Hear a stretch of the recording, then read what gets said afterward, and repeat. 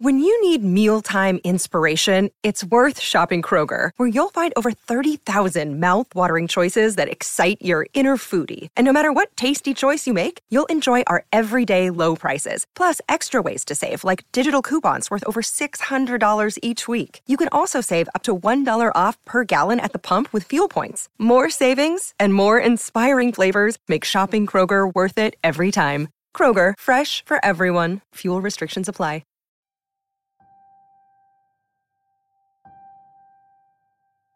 Who am I to judge, right? If I've been put in a situation to help and to serve, I'm going to help as much as I can. I'm going to serve as much as I can because I feel like that's a part of who I am and that's my character.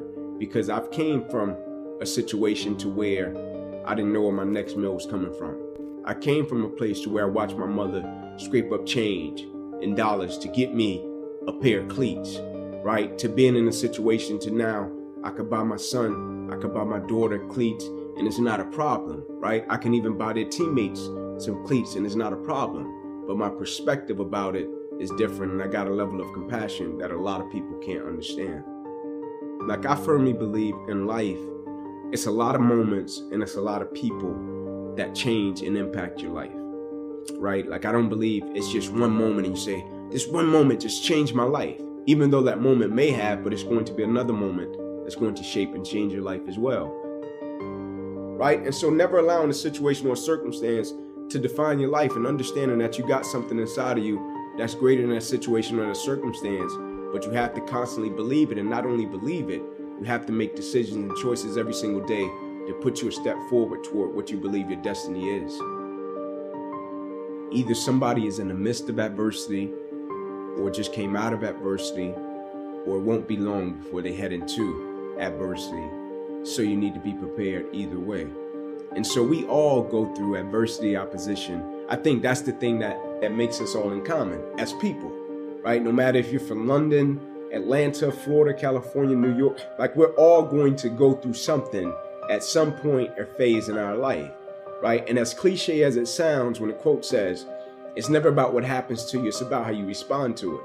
That's very true, right? But in the same sense, I think what's most important is, when we go through something, what's the perspective that we have of it, right? Because for most people, when you go through something, the person's natural perspective is, okay, what did I lose, right? What happened to me?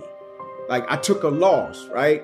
People never look at it and say, okay, man, tell me, what did you gain, right? Even though I know it hurt, you didn't want to go through it, but look at it in a way to where you can say, what's the lesson in this, right? What would you say life is trying to teach you from dealing with this? And so when I went through it, my perspective was, okay, what can I extract from it to apply to other areas and aspects of my life that I feel can help other people? And I firmly believe the quicker you can shift your perspective from yourself to others when you're in the midst of adversity, the quicker you'll get through it, right? Martin Luther King has a quote that says, life's most persistent and urgent question is, what are you doing to help other people? Now, I'm not telling you to not acknowledge your pain. I'm not saying that. I'm not telling you not to say, man, I'm going through this and it's hard. I'm not saying that. I'm saying when you go through it, look at it, step back from the picture and say, okay, I'm dealing with this. 9 out of 10 times, there's somebody else that's either dealt with it or they're going to deal with something similar to this. And if I deal with it in the right way, I can use it to add value to lives of other people. The funny thing was, I had never heard of the injury that I suffered. Never heard of it. When I went through it, I met probably 10 guys years after that had been going through it, that I could talk to at different stages and phases in the process and say, hey man, Inky, how did you deal with this? How did you deal with this? When they told you this, how did you accept that?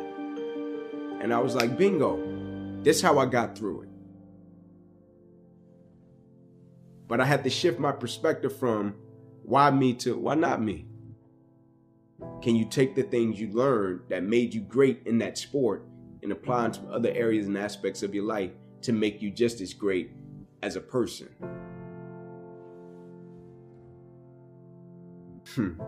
Man, it's funny. I think the true measure of wealth is happiness, right? Like, I really do. And that's not saying that I'm against money. I'm not against that at all. because you gotta work hard, make your money to take care of your family and be able to bless people. But I think it's a lot of people with so-called wealth and they don't have joy and they don't have happiness, right? And I feel like joy, happiness, and peace is the most important things we can possess, right? And for most people, their material possessions, they feel are the most important. For me, when you got joy, when you got peace, when you got happiness, I think that's true wealth, because you can't put a price on that. Like for me, people can't understand. A guy asked me just yesterday, what do you think about stem cell? Why don't you go over to London or one of these places somewhere and try to get stem cell for your arm? And I was like, I got peace. And he's like, what does that mean? I was like, I'm good with my situation, right? Like I'm wealthy because of that. I got something that you can't put a price on, right? You can't price out my joy. You can't price out my happiness. You can't price out my peace. Now, if I measure wealth by money, money is a number. Numbers never end, right? So you never catch it. Numbers never stop. If your happiness is predicated upon a number, if you're being wealthy is predicated upon a number, you'll get it. Then it's like, okay, I got to set it a little bit higher. The number will never end. And so therefore, you'll never be wealthy enough.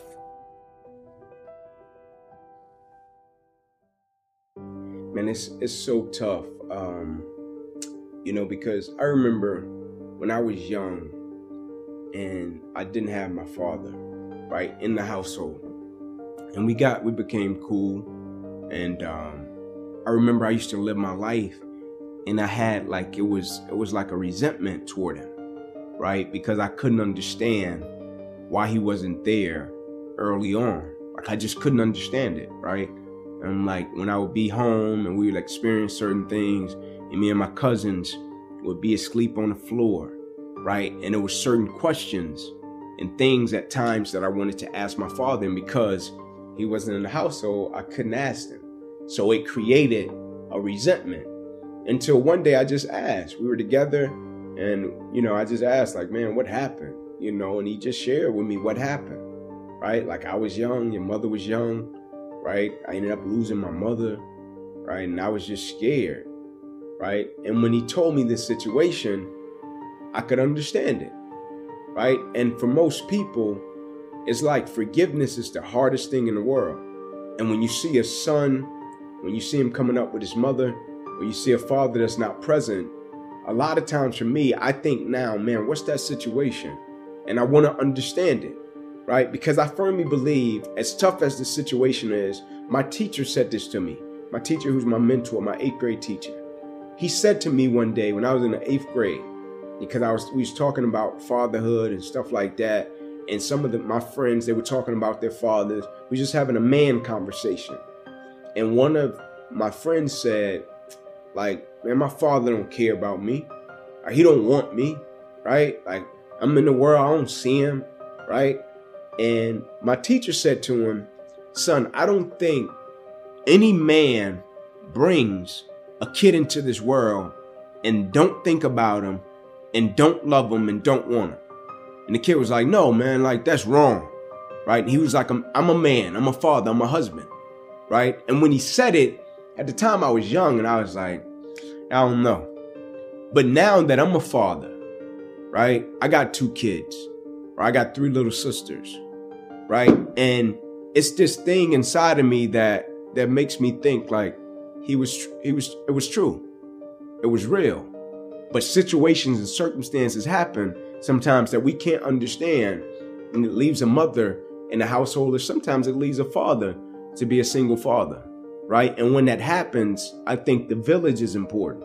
It's like me, I got a level of accountability and responsibility with my son, right? If my son plays on a team, right, and his kids on that team, that their fathers are not present, I feel like I have a responsibility and obligation not to be their father, right, but to fill a void, to be a positive male figure in that kid's life as much as possible, and not just look at the kid and see him drowning and just be like, that's not my kid, I'll just let him drown, right? No, he's very much so my kid, right? Because God has put me here to be present in this kid's presence. So I'm going to help him, right? And so it's just becoming a village around that mother or around that father to assist as much as possible to help that kid be shaped and molded in the right way with principles. I think, I think the greatest gifts in life, is belief and exposure. Right? Because a lot of times, for me personally, the reason I say that is, there was a lot of moments in my life to where it was people that saw things in me that I couldn't see in myself. And they believed in me in a way that I couldn't believe in myself yet. And I rented their level of belief until I got strong enough to possess my own. Right? It's like when you're young and they see you, and it's like even when you start out doing what you're doing, you could be talented, right? And somebody older than you or more experienced than you can see you and know like, oh man, if he did this, or if he does this, man, he could be great, right? And they can come to you and say, hey kid, man, you got something. Like you could be great, right? Like my teachers and my coaches, when they came to me and they was like, son, I'm telling you, like you can go to college, man. Like you really, I know you're talking about it, but your circumstances are saying different. I think you can do it, right? And when they said it, I'm like, oh, I can do it. Like I can make it happen because they're believing in me making it happen. I think I can do it. So I think belief, and the reason I say exposure is because like I think when you show people things, that's powerful. I think exposure sparks inspiration, right? Exposure sparks motivation. Like when I was coming up in that 2-bedroom house with all those people, and I went to the other side of town with my coach, and he was like, no, you don't have to live like that, Ink. You can live a normal life, right? It changed my whole mindset. And my mindset can never go back to the way that it once was because I have been exposed to something different, to something new. And so I think belief and exposure are two of the most powerful things that can happen to a person. The reason that I think belief is important is because like when you're young or when you do something and you're a novice, right? And you start out doing it and you might think you can do something with it or you might not. You might do it and it's being driven by your passion. And then somebody comes along that's a little bit older or even more experienced and they can see it in a way that you can't see it, right? And so I think it's important with belief because if a person believes in you in a way that you don't believe in yourself, you can rent that person's belief until you get strong enough to possess your own, right? And you use that person's belief to fuel you every single day, right? Because you can have a level of belief with what you're doing, but you can go back to a certain set of circumstances that tell you, nah, it's not going to happen. And so you rent that person's belief until you get strong enough to possess your own. I think having a purpose is that thing that makes us tick, that gets us up every day and gets us over the hump of opposition and adversity. And the reason that I champion adversity and opposition is because I think for the most part in life, people pretty much know what to do when things go right, right? Like when things go right, they know how to feel, they know how to act, how to react. But it's when that opposition and that adversity comes and it creates a level of misunderstanding, right? Now the vision is blurred. Now you don't have clarity about what you're supposed to do. Now you question if your existence matters. And I think when you have a purpose, it's powerful because in the midst of the opposition, it makes you realize that you've been put here for a certain reason. And so me, once I tapped into my purpose of once I thought it was football, right? But when I started speaking, I'll never forget the day I got the exact same feeling backstage that I used to get before I ran out on the field to play football. And that's when I knew like, this is my purpose. This is what I've been put here to do. And so the opposition, adversity, the challenges, it's just a part of the process. It's going to make me a better person. But my purpose, I can't let anything stop or detour me from tapping into that every single day. Because the key with purpose is, I firmly believe every person's purpose is tied to somebody else's purpose and destiny. And so your purpose, my purpose, is tied to somebody else. Like when I speak, when I do what I do, like people say, "Oh man, I really needed to hear that," right? That helped me do this. That helped get me through this. That helped me with this. That's my purpose being tied to other people's purpose, destiny, beliefs, and dreams. That's the power and magic of purpose, right? I don't think it can be a purpose without being tied to other people's purpose, destiny, dreams, and aspirations, right? I think that's the power in it, but realizing it is another thing.